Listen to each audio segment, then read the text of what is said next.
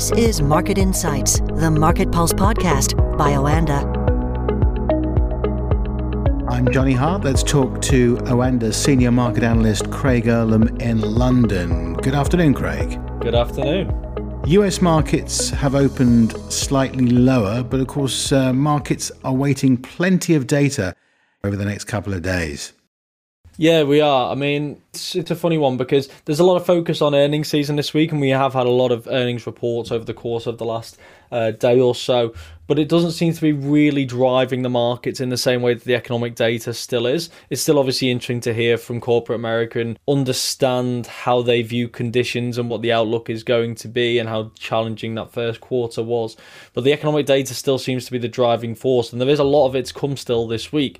We've got things like the PCE price index, that's the US Fed's preferred inflation figure. We've got income and spending data. We've got the ECI, which is a major piece of data as far as the Fed is concerned with understanding the wages component. I think they buy more into the employment cost index than they do the wages figure, the monthly wages figure that we get. And we only get this figure once a quarter. So I think that's going to be a key component in understanding the sustainable inflationary pressures that we're going to be seeing. And if we see a low figure on that, that could be a major driver for where the terminal rate ultimately ends up. We've got things like jobless claims on Thursday. We've got GDP on Thursday as well. So that collection of data over those couple of days could give us a real strong insight into where we're headed. The only flip side to that is that this is coming slightly too early. I think we're a month or two away from having a real understanding on the trajectory for inflation in the labour market. I think in the next couple of months we're going to see a sharp decline in things like payrolls, and I think we are going to see a sharp increase in things like jobless claims,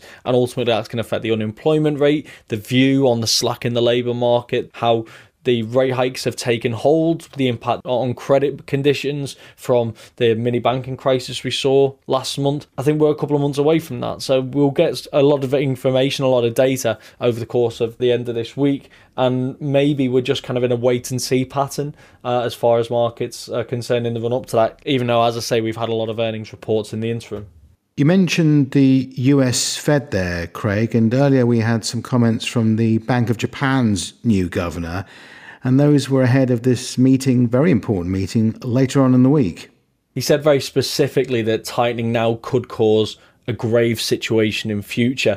Now, I guess you could argue that tweaks to yield curve control isn't necessarily tightening per se, but the central bank itself may view it as that. He did also say that there's a lag in monetary policy, and that if inflation and wages rise more than expected, that they will tighten monetary policy, such as raising interest rates further down the line.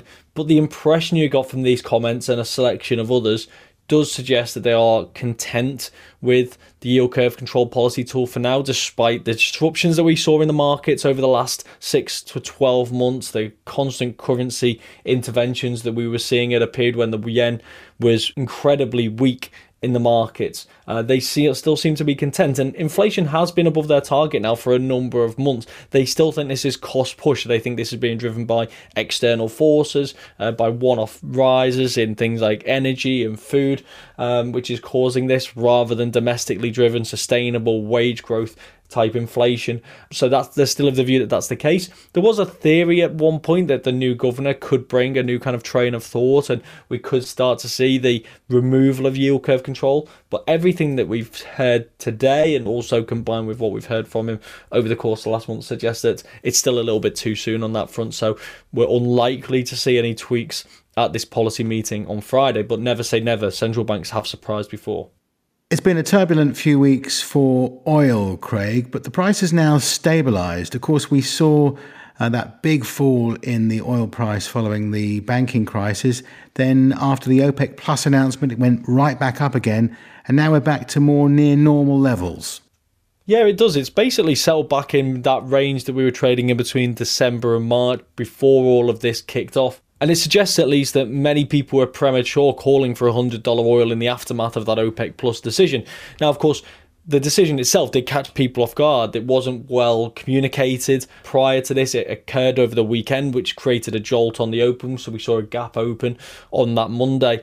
But it seems that maybe people are coming around to the idea that it may be the right decision, that the impact of higher interest rates, much higher interest rates, and also tighter credit conditions on the back of the mini banking crisis last month may actually slow the economy to the extent that warrants lesser production, especially if the group does want to see oil prices trading in this kind of $70 to $90 range. Now, of course, things can change. The outlook can change. It's still very uncertain and it's still subject to significant change if the data does warrant it. I do think we are going to see shifts in the data a lot over the course of the next couple of months.